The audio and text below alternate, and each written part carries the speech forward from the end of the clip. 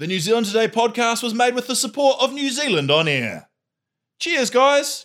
I'm warning, the following episode contains graphic descriptions of violence and family violence. So if that's not going to be good for you, then please skip this one. Thanks for listening to everyone. And what do I say? Good luck. Yeah. No, well, I did get good luck. I got a good judge and I got a good jury. Good luck.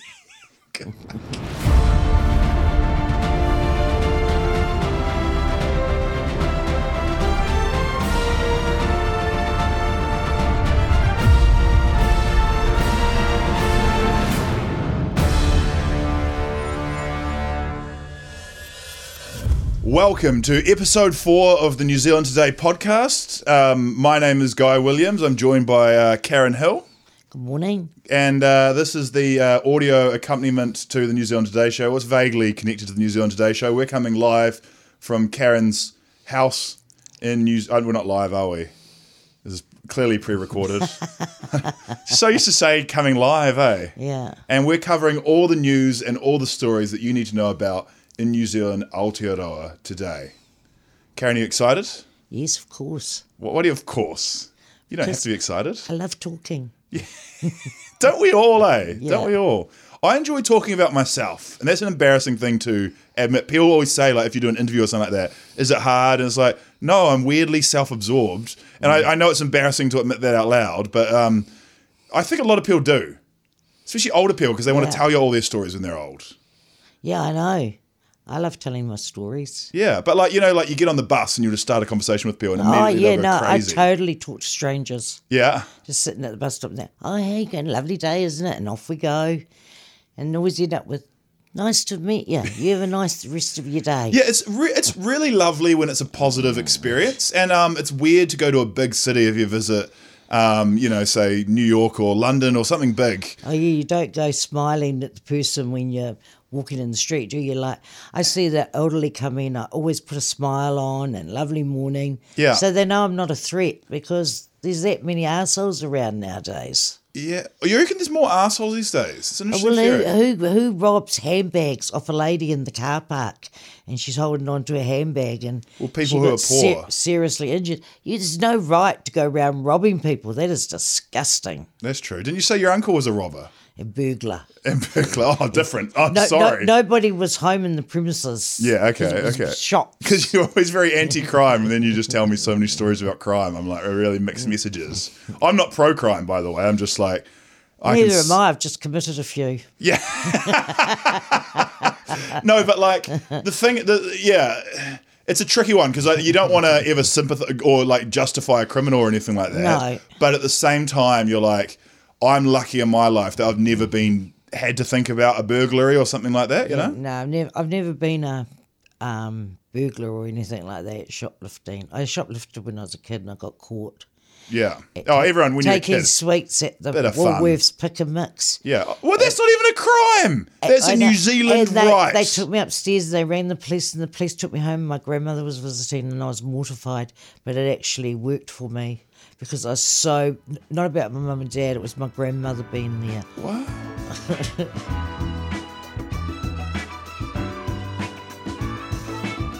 What? What happens for people who haven't listened to the podcast before is that Karen's stories are a lot better than mine. So Karen's story is coming up, so don't worry about that. And Karen's, your story we're teasing today, we teased at the end of last podcast, is the story you're sharing. About when I stabbed a man. When she stabbed a man. So my story's got to go first because there's no way I'm fucking topping that, all right? So my story is that, for people who don't know the Len Brown scandal, Len Brown was a very drab, kind of boring, old man, kind of accountant kind of vibe mayor who got elected in a landslide with the support of South Auckland churches. He was white, but he was very popular in the Pacific communities. And he got elected kind of in a landslide when Auckland formed a super mayoralty, right? That's right. And he ran a second campaign against a weird American guy called John Polino. And straight after he got elected, he was shamed in a huge sex scandal where John Polino released a woman whose name was Bevan. I say their names not to out them because their names are public. I think they're making a movie about her life, but also just because the names are quite unusual. Yeah. It's a woman whose name is Bevan, and That's her first name. her name is Bevan Schwang, she Bevan Schwang was the woman in the affair. I feel quite sorry for her. Any woman in a sex scandal gets dragged through the ringer for no reason, other than the embarrassment of sleeping with Len Brown. But the weird story was that Bevan was kind of pushed into the relationship by a political operative who worked for John Polino, and his name, and I'm sorry if this is racist for making fun of his name, but it's one of the funniest and best names I've ever heard, I think it's Italian, was Luigi Waluigi. Luigi. Luigi Waluigi. Luigi Waluigi. Luigi Waluigi was the evil criminal mastermind behind leaking the Len Brown sex scandal. And here's the irony of it. I already kind of spoiled it. They leaked the sex scandal after they lost the election. So not only did they lose in the polls, a week later they released that the mayor was having an embarrassing scandal after the mayor was already re-elected. So they'd already lost, like there was nothing to gain. They just shamed themselves, got their own names dragged through the mud. Yeah. And everyone came out looking awful. Len Brown did his second term and ended up leaving. It was just interesting that Len Brown hilariously was caught having his affair in the Ngāti Whātua room. Shout out to Ngāti Whātua. I'm so sorry that their room got dragged through the mud like that. Yeah. But luckily it wasn't like a sacred room or something like that. But that was kind of a weird room. Of all the places to have sex, not the Ngāti Whātua room. No. But the other thing that was weird was that... should have been down in the basement. Is that where you do the sex? I don't know. Karen, stop. If you were the mayor of Auckland, where would be your top 3 places to have sex? 1, basement. 2? And a beard. Beard. That's good thinking. That's good thinking. Number 2. Number 3. Oh, what should we do? Up against the wall? I was just thinking of locations, but you got very specific there. You're like in a kitchen. It's because I don't do it anymore. Okay. I'm retired. You're retired from lovemaking. Yeah. Oh, good on you, kia kaha. I'm retired, voluntarily I've been retired. out with enough idiots in my lifetime so far. Good on you, mate. Good on you. Good on you. Oh, so you might come out of retirement if you met a special person? The right person? Nah. I got my friend Peter. It's companionship. Oh, shout out to Peter. Yeah, so I don't have to grow old by myself. Oh. Yeah.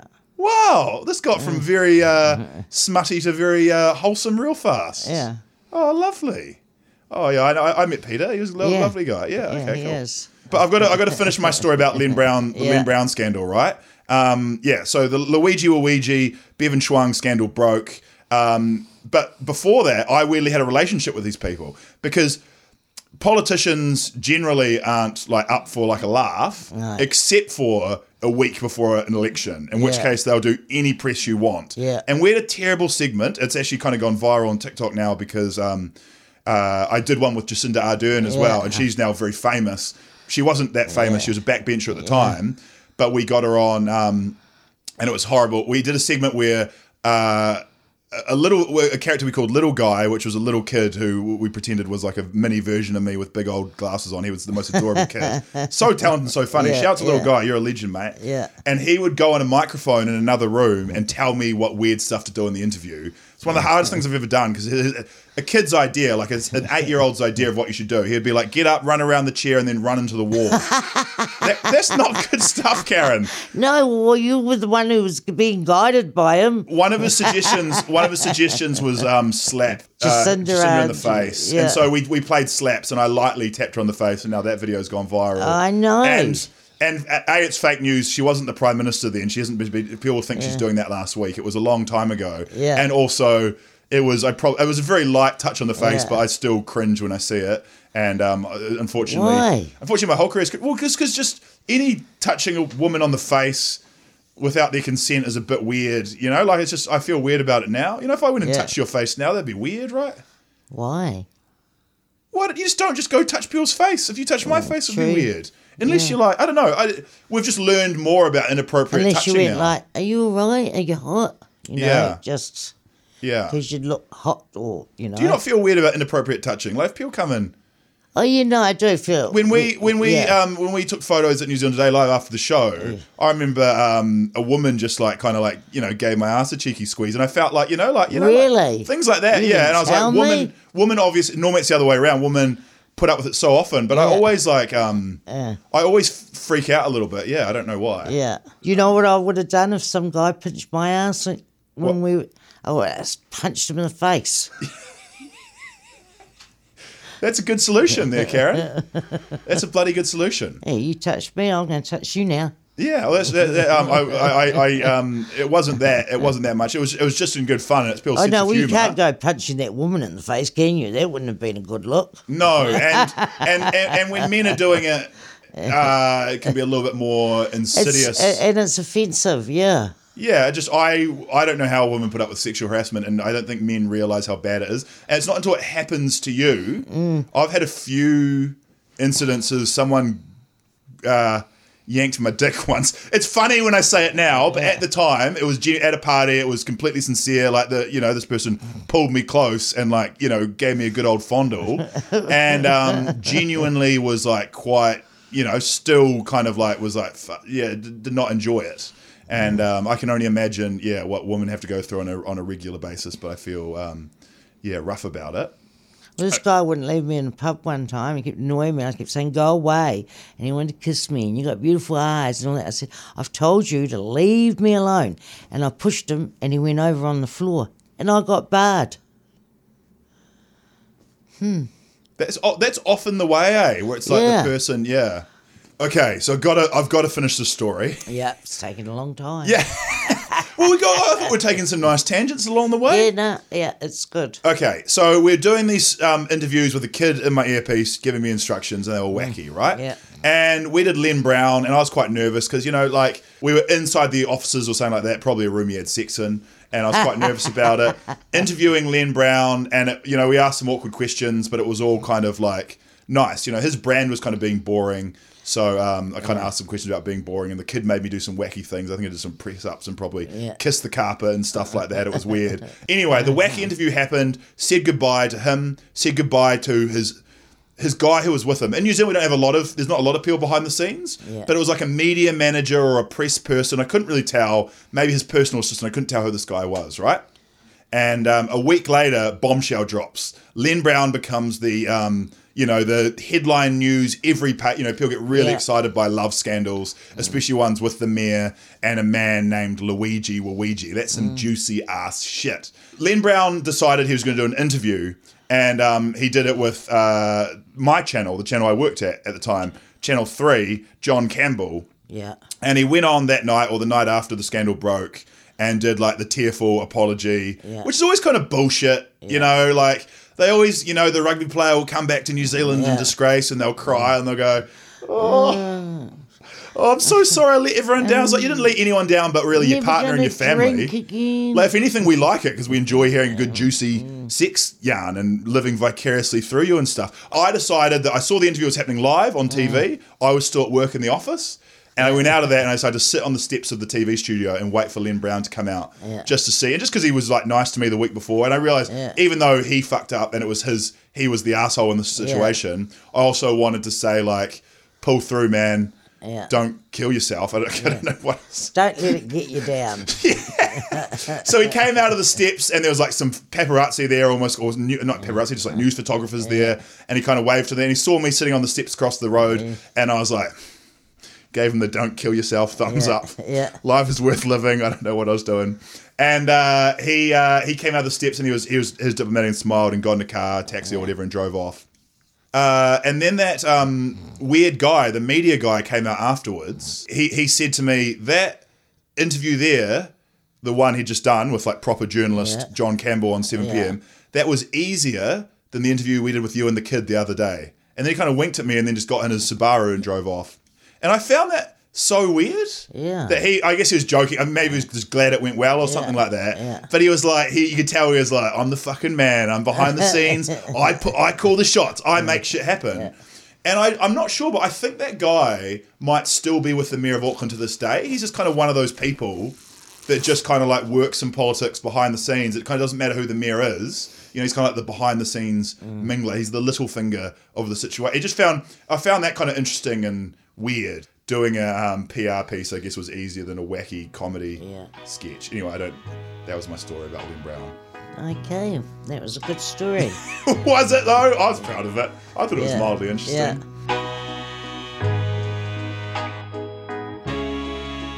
Okay, now I'm about to get blown out of the water by the main event. Ladies and gentlemen, it is time to hear about the time Karen stabbed a man. I shouldn't laugh because it's quite serious. Back in 1998, it was in January, and it was a Sunday, and I had a friend come over. Well, can you set the scene? Is it Stokes Valley? Where is this? No, it's in Upper Hutt.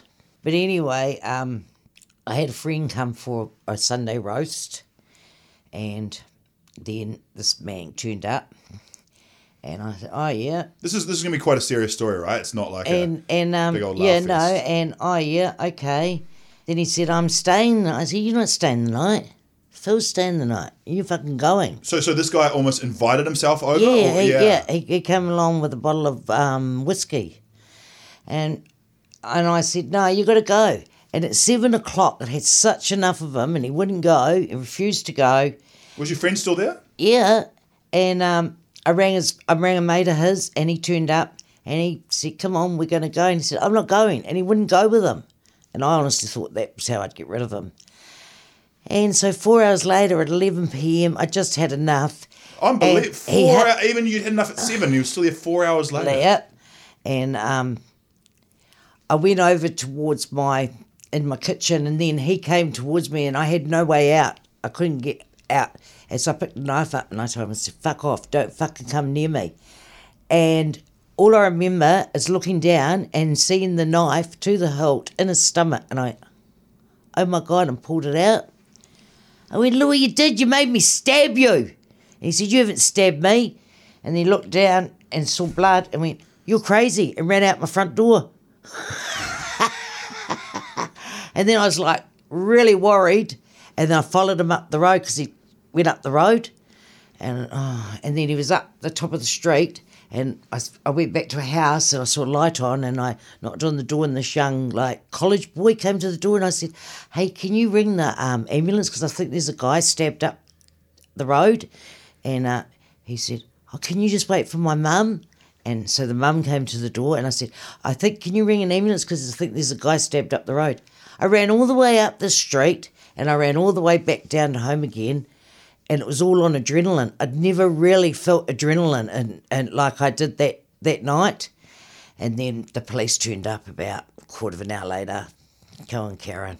So I went and I rang my lawyer at the jail, and I says, "I've done it now." I said, "I've stabbed the fucking bastard."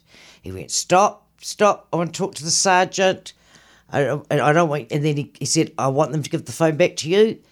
And then when I got the phone back, he said, "Don't say anything." He went, "You don't say anything without me there." And they came in the cell about 3 a.m. and said, "Do you want to talk now, Karen?" I said, "Is my lawyer here?" And they said, "No." And I said, "Well, fuck off."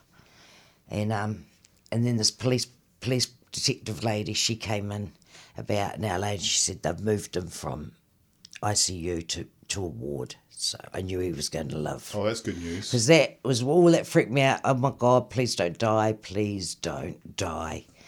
Anyway, so they charged me with wounding with intent to cause grievous bodily harm. And I didn't know till my lawyer came. He said, "Karen, you stabbed him twice." I said, "What?"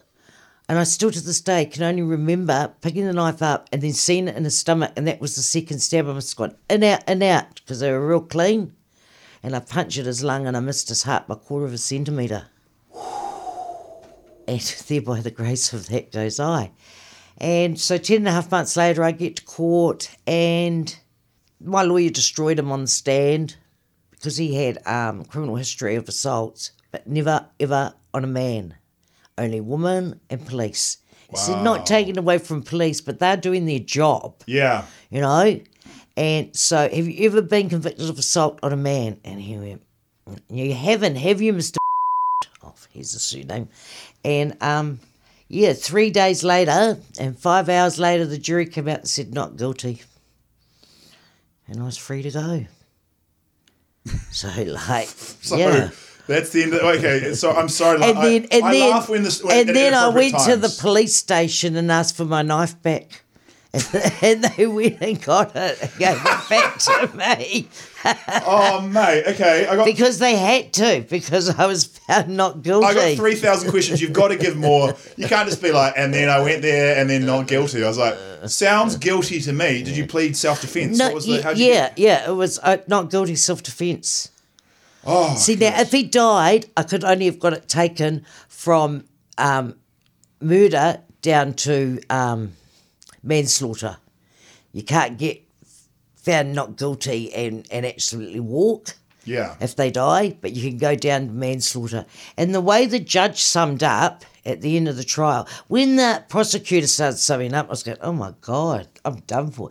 And then my lawyer, name was Paul Paino. He's a really good lawyer. You're in trouble, get Paul Paino. He's top lawyer. And he spoke, and I felt all good again. And then the judge spoke, and I felt really good. And you get looked after by prison guards, and they're with you all the time. You always got one with you in the dock and all that. And they were going, nah, because they knew him because he'd been to jail. And they said, nah, you're not going to get found guilty of that, Karen. They said, I'll tell you this, when they go to give their verdict, if they're looking at the judge, then you're guilty. But if they find you're not guilty, they look at you. Oh. Yeah. Because I guess they're excited or disappointed. Well, no, I don't think when they find you guilty, they don't really want to look at you. Yeah. And then when they find you not guilty, and that's a good tip. And then I've actually sat on a jury in a high court trial of rape. Are you allowed to talk about that? Yeah, because we found the guy not guilty. Oh, okay. Yeah. I thought, and I was the only one, and I never told them. I was on a jury too, and I was told not to talk about it. No, not while the case is going on. Oh, afterwards you can. Afterwards, free for all. Yeah, because the verdict's in, isn't it? So if you're not guilty self-defense, is he in trouble for attacking you? No. His punishment is getting stabbed. Yeah. So one close to the lungs, one close to the heart, did you say? Or punches? Yeah, punch at the lung. So it was weirdly comedic at the moment we stabbed him. So you didn't know you stabbed him, and you said, I've stabbed you. What was your quote? I stabbed you. I said, look what you've done. You've made me stab you. That is what you would say. I can imagine you said, look what you've done. You've made me stab you. And he said, no, you haven't. And then he had a white singlet on, and he saw the blood. He said, you're crazy, and ran out my front door. Well, he should have gone at 7 o'clock. Yeah, he should have gone at 7 o'clock. And it would never have happened. Would have never happened if he didn't go at 7 o'clock. So, if you come to my house and I say, it's time to go, it's time to fucking go. Wow. Holy shivers. Yeah, like that's an amazing story, Karen. Thank you for sharing it. That's okay. My only follow-up question is, where is the man now? He went to Napier. Because his own brother... Where all bad people go. His own brother came to Napier! We've had enough of your shit. Napier. His own brother came around and said, I'm glad you got off, Karen, because that bastard deserved it. Wow. And do you think he's still alive? Well, I don't know. I seen him on Facebook, and so I put a thing here. Remember me? And I've never heard back. Remember me, motherfucker? Here I am, surprise!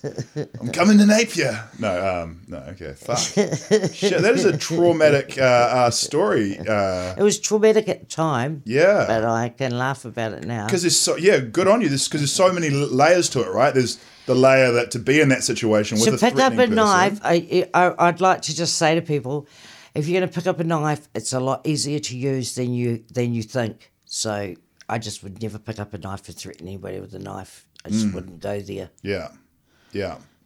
Wow. Well, that is a heck of a story. And when they lock you up in the cell, you know what you do? What? You be nice to the police, and they give you a mattress, sheets, pillow slips, blanket, and Reader's Digest.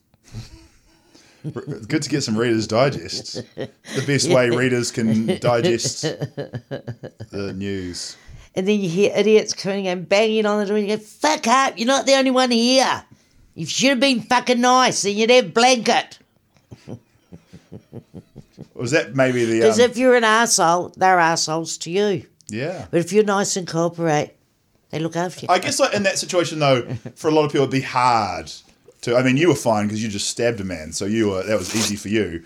But no, I'm joking. But like, like a lot of people would be in prison in shock, so it's not surprising when they're an arsehole to police, right? Like, regardless of what they've done. Yeah. Not justifying what they've done, but like, like most people in prison are in the lowest point of their life, regardless of whether they've done it or not. So you can imagine a lot of people are assholes, and it's quite hard. Be a hard job as a jailer or a policeman or whatever to have sympathy for them. But like, you go, shit, these people.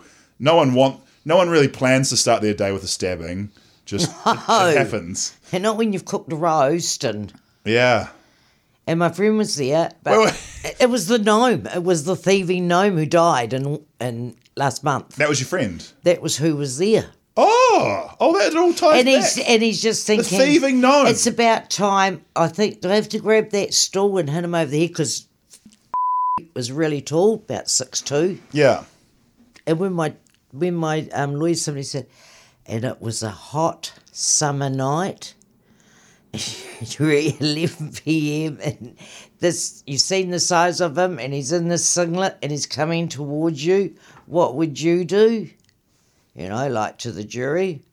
And when he said it's a hot summer night, all I could think of was Meatloaf.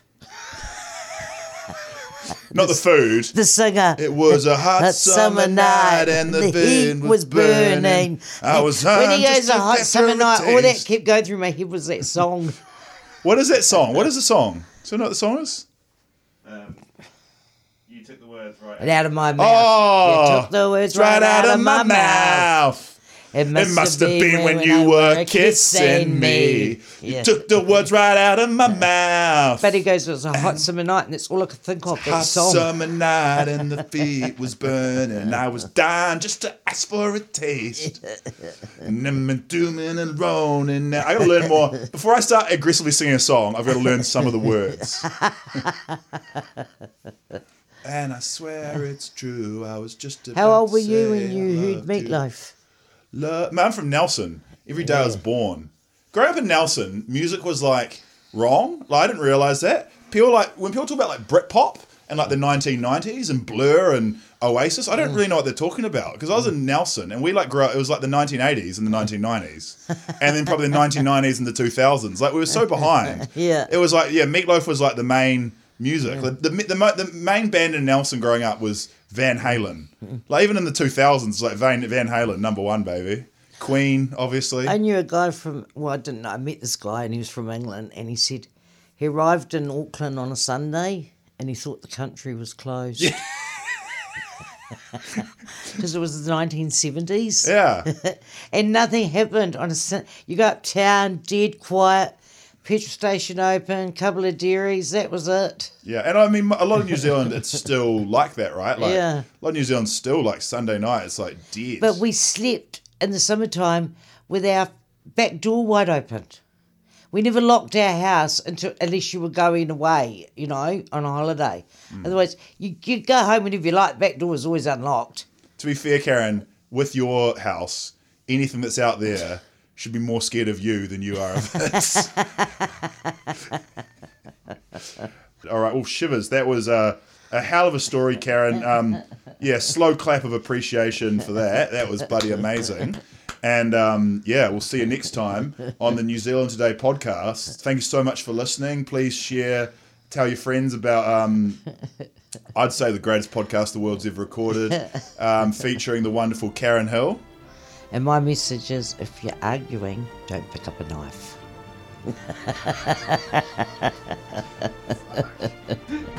Thanks for tuning in. If you enjoyed listening to Karen and myself, please support the show by telling your friends and spreading the good word on social media. And subscribe to the New Zealand Today podcast on YouTube, Apple Podcasts, Spotify, Google Podcasts, Stitcher, or wherever good podcasts are found. Also, where bad podcasts are found. The New Zealand Today podcast is a production of Freddie Boy Podcasts. That's a real thing, not just something we made up 5 minutes ago. It was edited by Luke, the Phantom Menace, Earl, and was made with the help of the legends at New Zealand On Air. It's like a Dane Rumble video.